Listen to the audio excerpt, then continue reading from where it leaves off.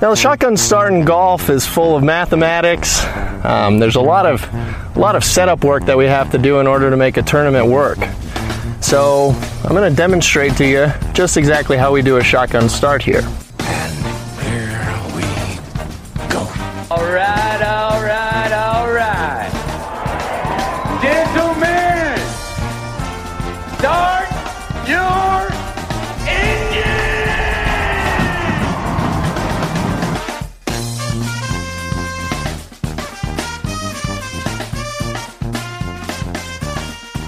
Greetings and welcome to a Wednesday edition of the Shotgun Start. It is March 29th. Shane, how we doing? Hi, Brendan. How are you? I love the hard right turn from the shouting and a separate pitch. We have a professional here with us joining this Wednesday episode of the Shotgun Start. Professional, but frequent friend of the program, Shane Bacon. Ahead of next week's Masters, ahead of this week's Valero Texas Open, which I'm sure will give the lion's share of the episode to, a non-designated event.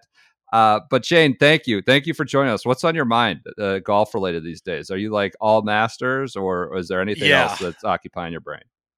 I will say I was pretty dialed to the match play. I found it interesting, obviously, with so many big names, making it far. And, that's the rise and the fall of match play, right? Is if you've got a lot of big names involved late, it's going to be exciting. And if you don't, it won't be as exciting, even though I'm bummed that, match play is going away. We'll see what happens in 25. But I feel like I've kind of taken a page out of Andy's book. Uh-oh. I've watched more... I've watched more PGA Tour golf, I think, in the early parts of this season than I had over the last few years. I've thought it's been an unbelievable PGA Tour year so far, and I thought the match play was representative of that. So obviously all of us kind of gearing up for the Masters. But, when's the last time we've had this many names playing this well at this point? And, obviously with all the LIV guys kind of being a bit unknown going into the Masters, I just feel like we're kind of gearing towards what could be an epic week at Augusta. Yeah, just related to that match play, not to look too far back, but Josh Carpenter of Sports Business Journal tweeted ratings, and my view on ratings are, it's not reflective of whether something was good or valuable in and of itself, right? It's just there is general interest. It is a gauge, one gauge. He talked about how it was up 12% the match play, and I think 6 of 7 events on the PGA Tour this year, final rounds, are like up.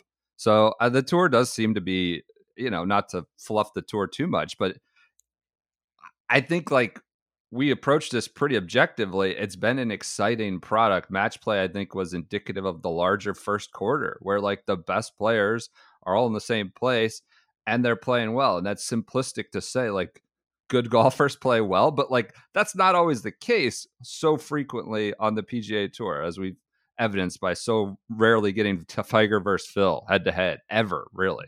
So like I think it's been an awesome first quarter, and some of the ratings are reflecting that as they come in for match play. Well, I was thinking about this on Sunday. I mean, obviously everybody was hoping they'd get Rory and Scheffler in the finals, and you think of years past with the match play, how much we would have given to see a Sam Burns versus Cameron Young in the finals. That would have been something that we would have been excited for too.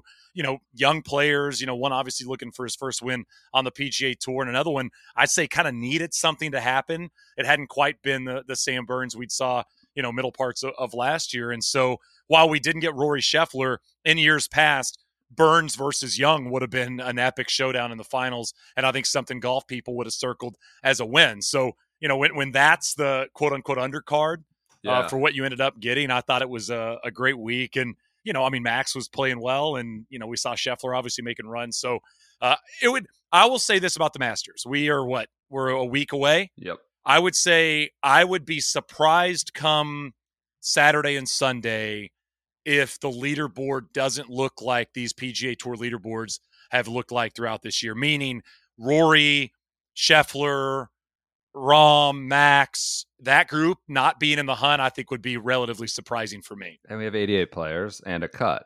And so having a strong top 12, top 10 is not that hard. Not that hard. You know what I found today? I was like looking at the field. This is a random odds and ends Masters, an advanced fact, I suppose. We used to do fact of the day. We just, spaced out on that this year. Do you know Cameron Champ is in the field?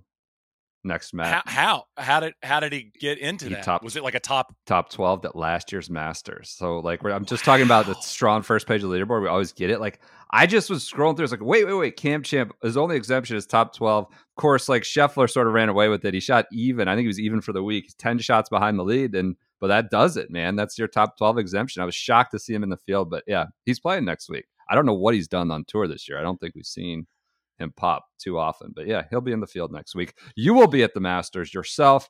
Not to talk too much about ourselves, but what's your plan? What are you doing next week for the Masters? You doing some featured groups, doing some coverage? Yeah. This is a third year that I've be a part of the Masters.com coverage and get a chance to do featured group with Billy Kratzert and Colt Knost, and we've done it the last couple of years together. Cool. Always, obviously, exciting. Very pinched myself. I just wrapped up a podcast with Scott Van Pelt, and every year we do a pre-Masters podcast together, and every year we have a conversation about how we pinch ourselves, that this is something we get an opportunity to do. And so, yeah, just, go, and obviously we get cool names. And last year was very, very special. We started to hear rumblings a few weeks before that we might get Tiger involved. Yeah. And then you never quite know what window he's going to be in. And then the fact that, come Thursday, we get, the first chance to see Tiger was on Masters.com was a very surreal experience, and something that, will be a real highlight of what I've been able to do in this business thus far. Yeah. I forget like that sort of the mind frame we were in with Tiger this time last year. We started to hear rumblings like he was walking medalist, which is, generally a cart type deal when you're down there. And Joey was in town, and like we didn't know if he was ever going to play golf again. We thought he would, but it might be years. And just I kind of forget that was still not a known thing pretty much about this time last year, even though we started to get hints. And you were, I mean, I don't know. You don't need to talk about it, but featured group of that return, first shot, first tee, and like you're there on the call has to be a pretty, I don't know, pressurized, intense moment. Also a dream. Yeah, I mean, both for sure. Again, I mean, that the week is very much about the Masters and very much about Augusta National and very much about not trying to get, too much in front of anything, but just to kind of be involved in that whole situation. And then for Tiger to go out there and play solid golf. I mean, obviously Tiger has a great relationship with Augusta National, the golf course, but to see him go out there and do what he did over the course of those first two rounds and to be able to compete and to make putts and to hit golf shots, I think was even more surprising than what we maybe thought we were going to see from him. It was interesting. I mentioned I had Scott Van Pelt on the Get a Grip podcast, and that'll be available this coming Monday. But he told the story. I just wrapped up with him, and he said that, he was kind of what we just talked about. He was hearing rumblings about Tiger last year. So he sent a text, he said, to Tiger and said, "Hey, man, like, hope to see you next week." And he said Tiger just responded, "Trying." And he said when he saw trying as a response, he knew he'd be there, because he said if, as well as Scott has known Tiger over the course of his career, he knew if he was trying, that meant he was going to, as long as the leg moved, he was going to show up and give it a go. Yeah. So you know what, though? I'll say going into this Masters with Tiger, I felt it was extremely important to see him walk 72 holes at Riv. Mm-hmm. And I think the fact that he's already accomplished that this year, we didn't see that last year, Porath. I mean, we saw him struggle at Augusta over the weekend. We saw him not even finish the PGA Championship. To say my body was able to finish 4 rounds at Riviera is a huge thing to have in the back of your mind for a guy that is so mentally tough. So I think that was a huge win. And Saturday was his best round, I think, if I recall. He shot 67. Right, at Riv. So yeah, I'll maintain. I don't want to talk too much about last year. I'll maintain there's a few points in this covering this game where I remember where my feet were on the ground, and I can still see the images and what it felt like, the goosebumps. And that was him coming up 18 last year on Sunday. I just happened to be there. I got lucky, kind of. Obviously, it was jammed. It was like you were in a movie or something, and I don't know what movie. I don't know if it's the Jamaican bobsled team carrying the sled across the line. It just felt like, I know that probably doesn't do it justice, and that's too sort of inane, but that ascent, right? And this human tunnel of him, I just will remember that for as long as I'm covering and thinking about this game, and just the power of someone simply walking with great sort of agony. to complete a 70-second hole. I'll really remember that for as long as I'm in this game. And I don't know. I guess this year it's a little more promising, hopefully, based on what you talked about at Rib. So yeah, the relationship that and you and I are golf fans first and foremost. The relationship that golf fans have had with Tiger over the course of his career, from at least early in my days. I mean, being a left-handed golfer, I was an enormous Phil Mickelson fan, rooting against Tiger. And I had the same relationship with Roger Federer, where early in Federer's career, I was always an Andy Roddick guy. So I would be rooting against Roger Federer, not for Roger Federer. And as I aged and got a little bit older, the respect for what Federer was able to do grew. And then all of a sudden I found myself later in Roger's career rooting for Federer and becoming an enormous Roger Federer fan. And Tiger's has even been more extreme, where it was easy to root against Tiger because he was so dominant in a sport that was, undominatable. And then he goes through personal situations he did himself. And then he goes through, basically tragedy with his body. And now this relationship is rooting on a guy that was once so dominant just to be competitive and able to compete again. It's a very strange relationship that golf fans have had with Tiger over the course of his career. But getting to this point now where we're just excited to see competition again from the guy is a really cool thing, because it's such a different experience. And we get to really experience that, in my opinion, over the course of those 4 days at Augusta more than really anywhere else.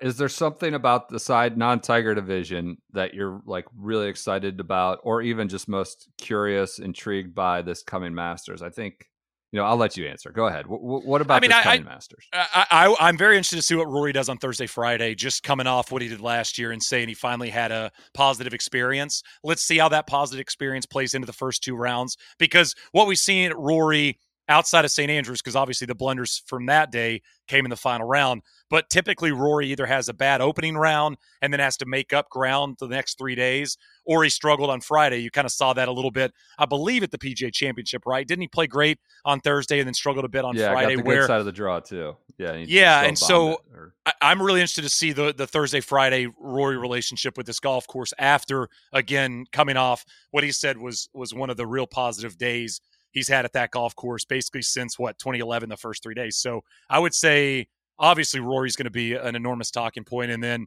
I think a lot of people are going to be talking about Max and how he does at a major. I mean, that's really been the hole in the resume for Homa so far, is he's played great everywhere except for the majors. So let's see how he does here.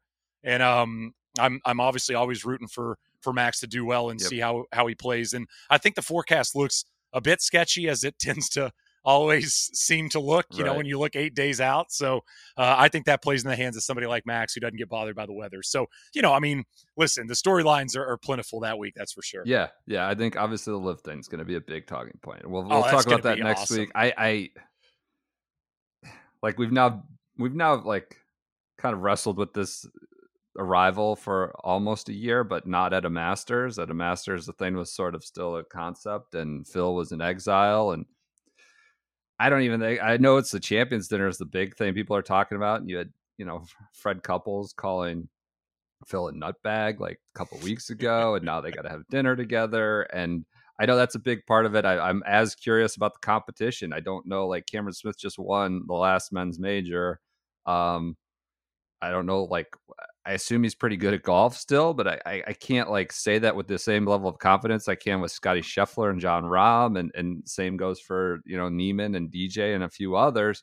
So I think it's really fascinating to see how they do. I think it's probably critical for LIV as whatever they want to be. And I'm sure Augusta is loath to this becoming, I don't know if it's probably the dominant kind of storyline of which we're looking at this week. These guys returning to commingling under the same tent at an event, and then obviously the Champions Dinner aspect of it.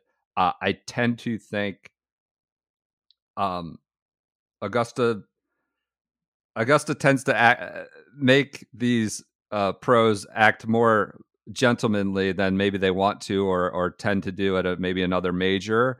I actually don't think it will be that contentious, or at least publicly so. I think they'll probably, I wouldn't say they'll come out feeling lovey-dovey and warm and fuzzy, but I think at the Champions Dinner, it may have that JP McManus Pro-Am effect. You remember when they were over there and they kind of all in the same room, and it came out just a little thawed, right? It wasn't as heated, and that didn't mean it was thawed forever.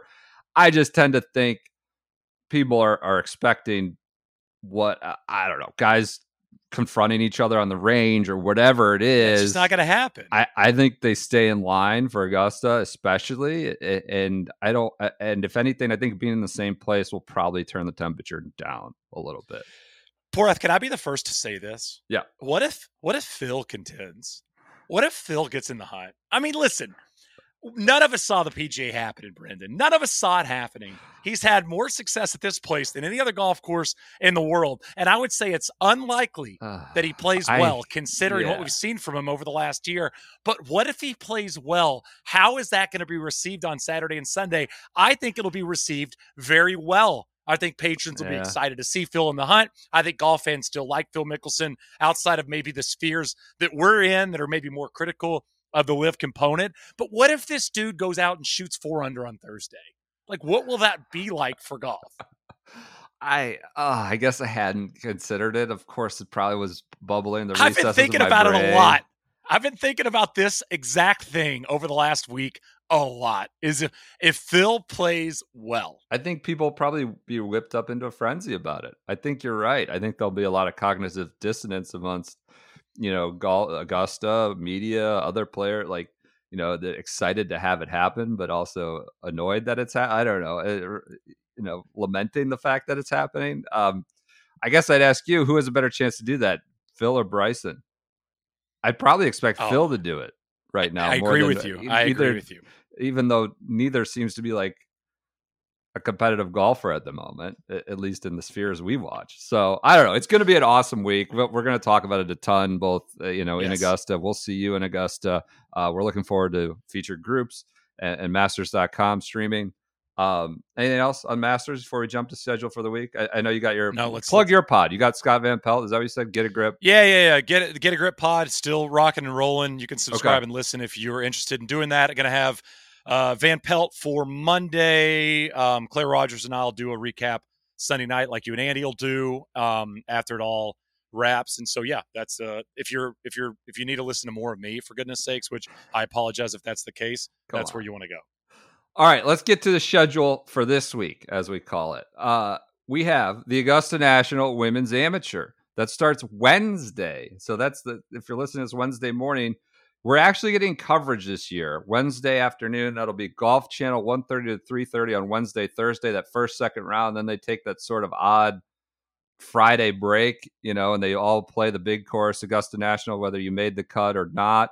And then they do the final round Saturday from noon to 3:30 on that's NBC. So getting some Champions Retreat coverage. I know you and I have played Champions Retreat Monday after Masters. Maybe worse for the wear on my behalf, but I don't know. So we'll see that and full kind of more of a full broadcast aspect Wednesday and Thursday afternoon. They're doing top 30 and ties, so we don't get that playoff deal like 11 for 1 type thing. Forecast looks a little spotty for Saturday, which I'm starting to wonder. We have Garrett and Meg on the ground for the ANWA this week, covering at both the Champs Retreat and Augusta National. I don't know. It's only 30, 35 women to get around, but what happens then? I guess that's a contingency that I'm sure they've planned for, but could get interesting. ANWA, are you excited about this? I assume Always excited about it. I love the fact that they're going to be showing Champs Retreat, 3 golf courses there. Very hard. I don't think people quite understand if you haven't been there and you haven't really played that golf course, or obviously they haven't seen it on TV until this year, but it's a hard freaking golf course. I mean, Gary Player, Jack Arney, I think designed the 9s there. Yes. And it's the only place in the world that's had those 3 guys' hands on all of them. But every time I've played it, it's just beating me up, and it's hard and it's tough. And so you get around there in even par as an amateur, and you're playing some damn fun. I was going to say, I'm trying to speak from memory here, so don't quote me on it, but I'm pretty sure we rarely see rounds get into the 60s. And making the cut is you can make it to Augusta at 3-4 over and things like that. It's a tough. Yeah. You've played it several times, obviously, right? Part of the media Mondays after and stuff like that. So. Yeah, it's a good spot. They got the cabins, and like you said, I think the one night we stayed up till 2, 3 in the morning with KVV, playing the guitar and singing around a fire, and then had to play like a scramble that morning. It wasn't our best golf ever, but it's a cool spot. And like I said, I'm glad that the coverage has been extended because I feel like that at least, you've got something, later in this week to watch, and you get a chance to get a feel for those players instead of just the final round, Continuing on with our schedule for the week, we have the Valero Texas Open. That's a PGA Tour event. That's at the TPC San Antonio Oaks course. It's kind of an ass kicker of a course with, the tree you get in the thicket or whatever it is, the brush that as soon as you leave the fairway, you're kind of DOA. Often is the case, as we saw in that Kevin Na clip, the infamous whatever, when he made 17. Also, I saw Zach Blair's Instagram story talking about how the Shark and Sergio consultation were clearly the inspiration for George Thomas's 6th hole at Riviera with the bunker in the middle. They have that going on at TPC San Antonio. But you got to be a ball striker here. It can be an ass kicker of a course if the wind's blowing, as is often the case in Texas golf. That's 4 to 7 Wednesday, 4 to 7. I'm sorry, Thursday, Friday on Golf Channel, and then does the Golf Channel NBC split on Saturday and Sunday. Brennan, let me tell you a little junior golf story. I played an AJGA qualifier at the Palmer course in that area. Yes. Either there might be 2 courses there or something at TPC. Yes. I played an AJGA qualifier there, and I went birdie 10 birdie in 3-hole stretch. So made a birdie, made a 10, and it almost holed out. So I almost went birdie 10 eagle. But that's one of my great stretches in golf history was 3-10-3. The Texas Open, obviously like a legendary historic event. When we did those spotlights on Crenshaw and others, this was a primo event. It's paid via Valero, paid to kind of get the pre-master spot, what used to be the Shell Houston Open. I don't know. Maybe it's a good place to be. They wanted to be there as opposed to sort of the kind of quiet time post-Masters. What used to be post-Masters at US Open, now post-Masters at PGA. I don't know. If I'm a player, I don't know if going to TPC San Antonio is the best prep. But some think playing the week before, regardless of setting and conditions, competing, playing competitive tournament golf is the way to do it. So we have a mix. It's not as deep as in past years when you've had a Spieth. Rory dabbled with it and then kind of laughed off at the players when he was asked if he was going back. It's like, no. So Hatton's in there. I think he's the favorite. Ricky Fowler, Corey Connors, Siwoo. Hideki's playing. So no Jordan this year, huh? Is that what you're saying? I don't think so. I don't see him anywhere. So do you know who won last year, Porath? You probably do because your brain is. I do. Actually, it's sad. Okay. JJ Spawn won. Did you know that? Were you looking at research or did you just remember? I that did. Popped into my head in the last. I did not look. Spieth was 2 years ago, right? And Spawn was last year. I don't know why I remember this. I somehow ended up following Spawn during a practice round at the Masters last year, and that's why it was in my head for a hole. I think he was playing with Spieth. I can't remember, but it's that guy got in 12 hours ago. But yes, he won it last year. Played well. He made the round of 16 at the match play. So yeah. It's not a wasteland. You got some players. I don't know why Hideki's playing. He just WD'd with this neck injury. Joseph Lamagna wrote about it for the newsletter and his chase of speed, and maybe this is a speed injury. I've heard similar. We talked about Fitzy and Zalatoris last week about how they're both kind of seem to be fighting it a little bit. I mean, Fitzy, is that also a speed? We know he's added prodigious length in the last kind of 12 to 18 months, but now has a neck issue. I know that's sort of a facile jump to make sometimes when guys start chasing speed and have injuries, but I don't know what's going on with Hideki. Why does he need to be here? He just WD'd from the match play. He's got the Masters next week. What do you think?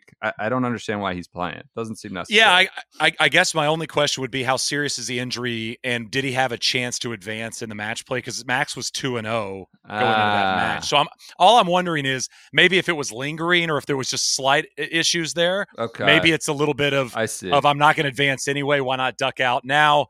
I can play the injury card. Maybe let's see what my body feels like in Texas before obviously getting to a place that I've had massive success at. That's the only logical thing in my brain that would at least make a little bit of sense. But if there is 2% of injury in Hideki's body, he should not be playing in Texas. That is, right. I'd say, is a relatively logical thing to say. Right. I'm surprised we don't see that more often on that like Friday. I know there's some money in play, but Zalatoris did the same. I'm not suggesting it was a fake WD. He was ill and he was 0-2, but it feels like that would be an opportunity to take off. But we don't see it that often. So I think I wrote this on Twitter, but years ago, because I covered that event for a number of years for PGA Tour Live, and that was one of the events we would go to. Yep. Because it's affiliations with AT&T. And Rory was 0-2 one year, and I think he was playing Emiliano Grillo, and who was 0-2. So neither of them had a chance to advance on Friday. I saw this. And I walked by Rory on the range kind of joking, like, hey, big match today. And he joked back, and he kind of smiled. He goes, we've already decided everything inside of 10 feet is good. It's this match does nothing for either of us. I mean, there's no moving on group stage if either of us win or lose. So I'm wondering when it's 0-2 versus 0-2, how competitive that is. You don't see a lot of those highlights make the YouTubes after. In the same vein, I was moderately, I'm not going to say greatly impressed, but moderately impressed that Scheffler and Rory put in enough effort in that consolation. Totally agree it was with like you. A competitive, like real deal that for both guys of that stage of their career and how they're playing right now, is it probably not the most meaningful round they would need to play. But they took it. They took it deep enough. All right, continuing on with our schedule we got to do one and done picks. People are demanding my one and done picks. I'm hot. Can I pick for Andy or not? Yes, go for it. Please do. Hold on, no, you go first. I'm hot right now. Cam Young got us close, but it was another big 6-figure payday. I'm in first in my actual one and done by like $4 or $5 million. It's money based. I've had like 3 or 4 winners. Cam Young nearly got me another one, but these designated events have been very good to me. I think this is the week. I know where you're going. I know where you're going. I've been wrestling with it. If we're jumping too soon, but flatten the bill. I think it's put the orange on. I think it is. I've been wrestling. Like, is this too cliche? Is this like, am I a PGA Tour Live production? It's a programmer right now doing this, trying to will this to existence. I'm going with Ricky Fowler, one and done. I think it's the week. I've been resistant to it. I wanted to take maybe a Hogard who played well at Corrales last week. I think it's the week to do it. I think we're going with Ricky Fowler. He's obviously played well. Beat Rahm, beat Keith Mitchell last week. Played well in stroke play events preceding that. Several top 20s, I believe, this year. I don't know that he's going to win. That's always been sort of the great hurdle with Rick. But I'm doing it. I think this is the week we use Ricky Fowler, who's probably not been used in one and done pools in a couple of years, if we're being honest. So I'm going with Ricky Fowler at the Valero Texas Open. Porath, I was on PGAtour.com's insider picks, which includes our good buddy Smartin. Okay. 3 of the 6 picks are Ricky Fowler. I don't know if I like that then. I don't know if I like that. That's like picking Houston. Shoot. March Madness. Now I want to back off. I want to go with like a Monday qualifier or something like that, or Akshay. But okay, I'll stick with Ricky. All right. You know what? I'm going to go for Andy, by the way. This is not my pick. This is for Andy. I'll go Si Woo. Is my pick this week. Do you think he's used Si Woo to this point? That's a good question. It's like his favorite. It's like his favorite player on tour. He probably. We'll say this: if we'll go Si Woo, and if he has used Si Woo, we'll go Matt Kuchar. Okay, we'll go Matt Kuchar, runner up last year as Matt Kuchar. So he was a runner up. Yeah, Matt Kuchar and Matt Jones finished 2 back at JJ Spawn. Wow, God, that's a PGA Tour event. So we're back on the non-designated schedule this week. Continuing on with schedule for the week, the LPGA is the DIO Implant LA Open. That is Golf Channel as well. Thursday, Friday, Saturday, Sunday. It's a full 4-round, 72-hole event. That was the one that used to be at Wilshire. This is the only LA Open that exists anymore. Now that Genesis is an invitational, Riviera is an invitational. But they've moved from Wilshire over to Palos Verdes, which had an event itself. So there's 2 kind of defending champs, if you want to say that. And I think it was Hanasa Hadaoka won at Wilshire. Marina Alex won at Palos Verdes event, whatever that was called, like Bank of America something or other, Palos Verdes Championship, whatever it was called. So this would probably be Andy's event of the week. He's written extensively about Billy Bell and the hike and the up and down. He's written about drainage, which I know is quite popular, exploded the internet when he wrote about drainage for the fried egg. But yes, Palos Verdes probably his event of the week, I would guess. Good LPGA event. Yeah, it's nice that it's ramped back up. You get that tease early in the season with the LPGA, and now we're like getting it back, get a playoff into this event, which I think is one of the great events on the schedule for the whole season. And I also love the fact that we don't have a major going up against the ANWA. I mean, that obviously the change there has helped the coverage in terms of the eyeballs and interest and all that. And so I think this is a win across the amateur and the professional side on the women's side, and I think it's going to be a great watch, and this will be where my eyeballs go. No offense to the Texas Open. Yeah, this is like 6 to 9 p.m., so you get a little bit of that West Coast time difference. I think much like the men's, the West Coast swing is often probably one of the best stretches in terms of venue and intrigue. You get everybody playing again usually, whereas sometimes with the Asian swing, not everybody makes the trips over there in the first quarter. But yeah, this is everybody. Lydia Ko's back. So yeah, just like the men's, I think the West Coast swing often yields some of the better stretches on the schedule. And last but not least, on schedule for the week, we can talk more about Friday before it starts, Friday episode. We have the LIV Orlando event, which I kind of had forgotten was happening. This is at the Orange County National Crooked Cat course, not to be confused with Panther Lake or Panther Creek. I can't remember which one that is. Hey, Porath, there's a lot of Panther golf these days. Have you noticed that? Is that the new thing? Panther National. We're gonna get a Panther driver soon. There's going to be some companies going to go with the Panther or something off of Panther. It just feels like it's popping right now. We can't do Lynx because Lynx has already taken a corner of the market. Shout out Freddie. Other big cats, I suppose. Panther is having its moment, I suppose, with Panther National. Big cats. I guess this is a way to prepare for the Masters.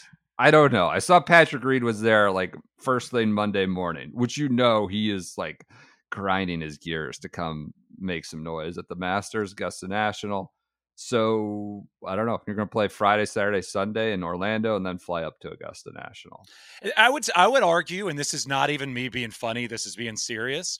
If you were going to work on your golf game, isn't this the best driving range in the world to work on your golf game? Because can't you basically hit into any wind?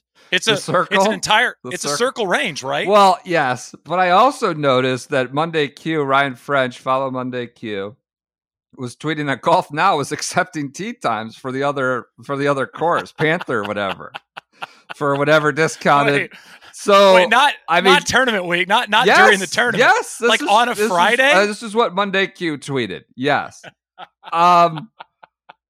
So, like, is that circle range going to be occupied by Tom, Dick, and Harry in Orlando driving over to get a Sunday morning round in? I don't know. I need to confirm that the other course is open, but that was a thing that Monday Q tweeted a couple weeks back. So, listen, if you're a golf fan in the Orlando area, even if you can't stand LIV, you would get a tee time on that Saturday. I mean, you go hit balls at the range. Right. You and your buddy are going to go play a little $5 Nassau. You're warming up next to Brooks. If he's down there with his cone, get dialed. Well, this is the thing we saw at the Tiburon course with the LPGA CME race to the CME. The other course was open and we got like hacks shouting, screaming for in the background as like Jin Yun Ko or Lydia Ko is playing for millions of dollars. And so I don't know if we're going to get this. I'm looking for, Panther Lake, Orange County National tee times on Golf Now. I just what's the other course? The other course they're playing is Crooked which one? Cat. I don't know why he's crooked or what he did to get crooked, but Crooked Cat is the other one. I've never used Golf Now really. So it looks like there's some stuff available. So I don't know. Friday. Do you want to fly down? Sneaking around before Augusta? That's I talked to Andy about that, and should I go and do LIV Orlando before we get to Augusta? It looks like they may not do it tournament days, maybe just practice round days. I don't know. I'm trying to use this clunky Golf Now search function, but all right, that's your schedule for the week. News. Trout National. Mike Trout is building a golf course with Tiger Woods in sort of a remote rural part of New Jersey, if that's possible. New Jersey feels like it's, an East Coast, very densely populated area, part of the world, but it looks like there's a fair amount of land and they'll need it because he drives it 360 yards. Is he just going to request that Tiger make it 8,000 yards? What's the deal? I saw a lot of people getting off their jokes like it's only open through September. Because Mike Trout, he's this all-star stud who never makes it to the October. Is that what the rules will be at Trout National? That's not an original joke. Mean. I just saw it. Mean. Saw it somewhere on Twitter. Hey, poor F. I got to, speaking of baseball players and Tiger. Yeah. So played Shady Canyon, Southern California a couple years ago. And on the top of this hill is this huge house. And I guess it used to be owned by Mark McGwire back at his prime. Mm-hmm. And Tiger would go play at this golf course, kind of like his prep work early in his career. Yeah. But he would only play if McGwire was in town because he loved playing with McGwire because he hit it like 350. And he was obsessed with playing with Mark McGwire. So when I saw this Trout news, it made me think of old Tiger playing with McGwire. And Trout's the new McGwire and a lot of power. So maybe this is Tiger's thing. Remember how obsessed Tiger was early in his career with Hank Keeney? Because Hank Keeney did. He could nuke it. He loved the nuke guys. He loved Bubba before Bubba became Bubba. They would do practice rounds together. Fan. Bubba was one of his practice round regulars. Nick Watney was in there. But that's amusing. We were having a team call yesterday, and Garrett, so I want to give credit to Garrett on this. He was sort of incredulous, which is cracking me up. That Trout hits at 330 and 360 and is like a 7 or 8. And he was like, what's going on after that? Right? Like, what is happening? It's like, I don't know if it's hard to be a 7. You see a lot of guys that can, I don't know if they hits it straight, right? That could be a separate issue. If he's hitting at 360, the part's unknown, that could contribute to maybe an 8 handicap. But an interesting bit of course development news, I suppose. Mike Trout living out a dream. Good for him. He's able to do that. I don't know. It's fine. It's. I said this on Twitter, Porath. I co-own a logo consulting company with my friend Kate Smith. Yeah. I'm just putting our hat in the ring here. We will design this logo. We'll give you a discount if Trout listens. We'll even discount the logo to let us get a crack at a Fish Trout golf course logo. Here. I feel like there's brilliance there, and I can't think of another great Fish golf course logo. Yeah. So Mike, give us a shot at this. That is good. Let us take a crack. Good question. That is good. Don't even have to give us a retainer. We'll do the first. We'll send you first images for free. All right. Continue on with news. I like that. CBS did their conference call real quick. All these networks do it. I think ESPN's doing it now. I thought it was interesting. They're going to have like the aerial tracer behind 13, which seems like a cool thing. I was struck by Ben Crenshaw on I don't know where. I think maybe Golf Channel last week, talking about how the tee at 13 is not just back; it's significantly elevated now. So it's like an elevated tee shot. So really curious to see that behind the tee view, and that was interesting tidbit from that part of an elevated sort of tracer. With I don't know, are these guys going to try to? They're not going to try to hook it anymore like they could with a 3-wood, because I think a lot of them are hitting driver now, and you can't hook a modern driver that well. So be interesting. If they would have had the tracer when ZJ hit the toe dribbler, do you think the tracer picks it up? Do you think we could have had that? I don't think so. No, okay. I don't think so. That would be amazing though. That would be a legendary sort of. Maybe there's some like post. We need like a Tracer Hall of Fame, but like a Tracer kind of Hall of Shame, I suppose. It's like a great idea. There's a Stricker one at Marion when the Tracer's like earliest points of the earliest days. The Stricker had a shank like over the fence and out of bounds, and Tracer was there. Unfortunately for him, like we could do a whole Hall of Shame probably on those, and ZJ's little bit off the toe would certainly be in there. Last but not least on news, we have a PGA Tour memo announced today, kind of clarifying these classes of status and players. We had heard a lot about it. We also got the FedEx Cup points weighting. So you'll have 700 FedEx Cup points in designated events, 500 in non-designated, which is what it is now for full field events, 300 for opposite field events. And I think that's pretty much your point. 2,000. Brendan, I'd like to interrupt for just a moment. Go ahead. Here. Okay. This continues to be my biggest issue with the FedEx Cup points.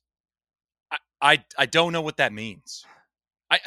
I understand that they're changed now and they're more important and they're larger amounts of points. Yeah. I just don't understand why the points aren't just dollar amount. It's something to make it make sense to me. I follow golf. Yeah. I follow this sport relatively closely, not as close as you, not as close as Andy, not as close as Will, but I follow it week to week. Yes. I listen to you guys. I read newsletters. I pay attention to NLU.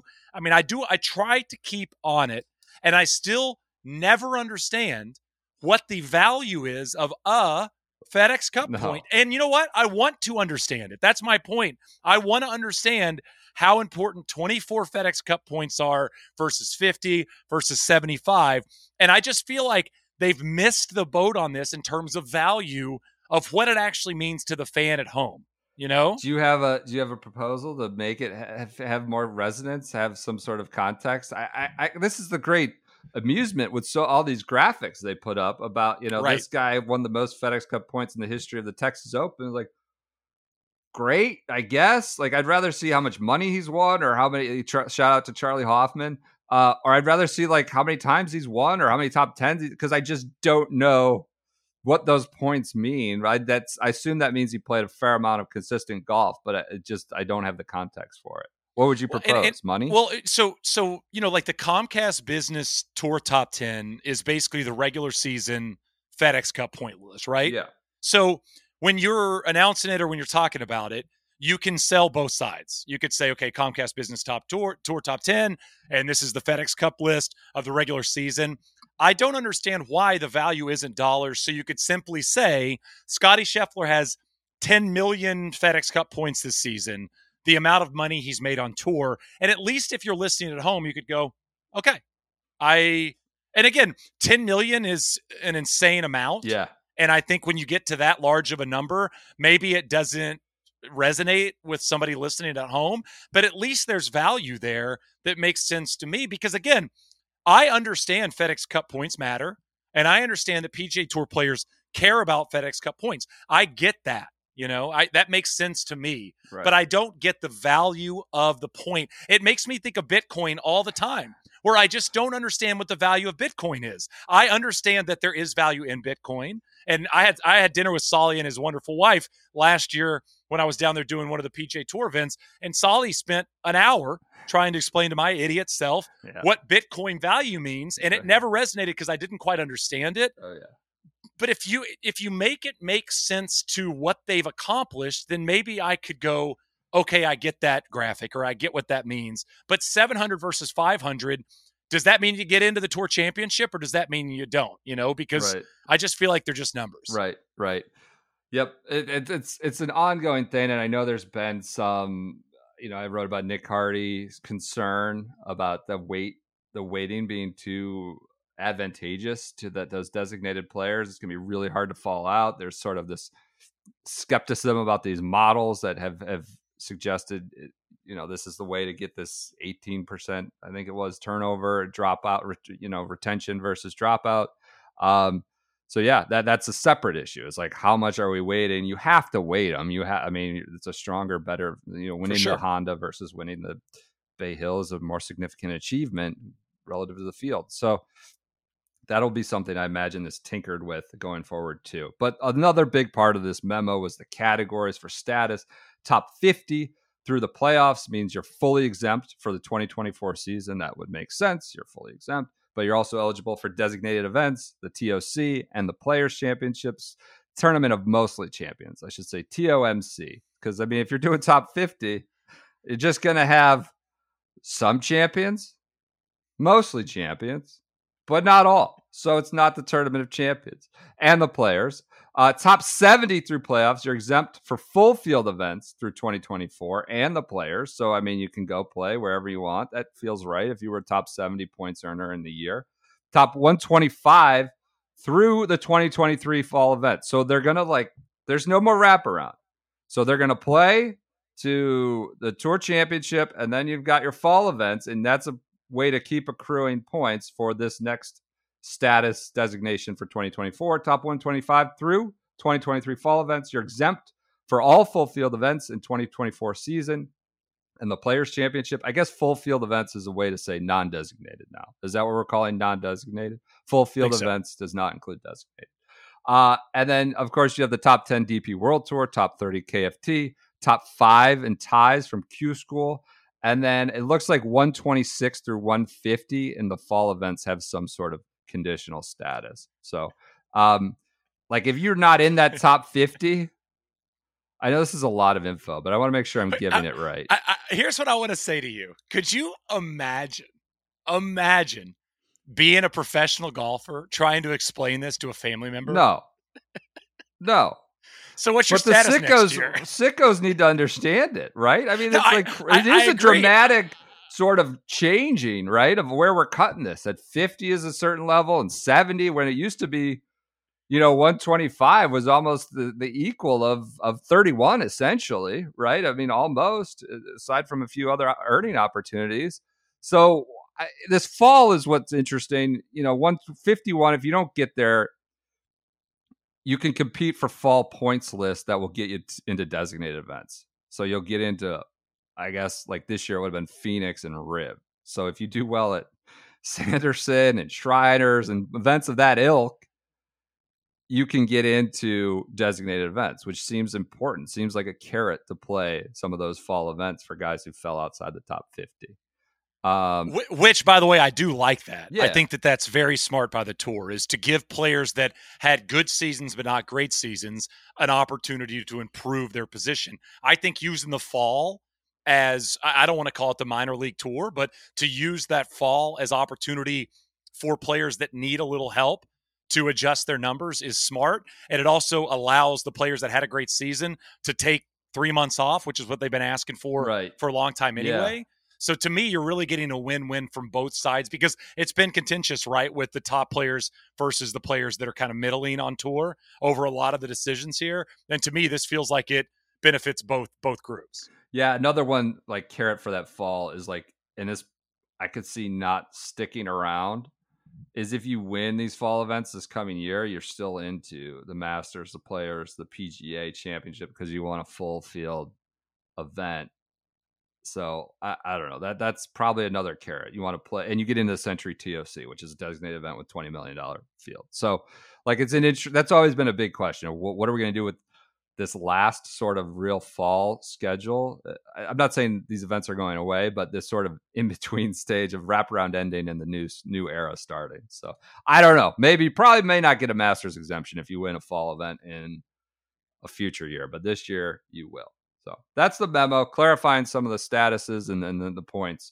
I think that does it for news. You got anything else on this Wednesday?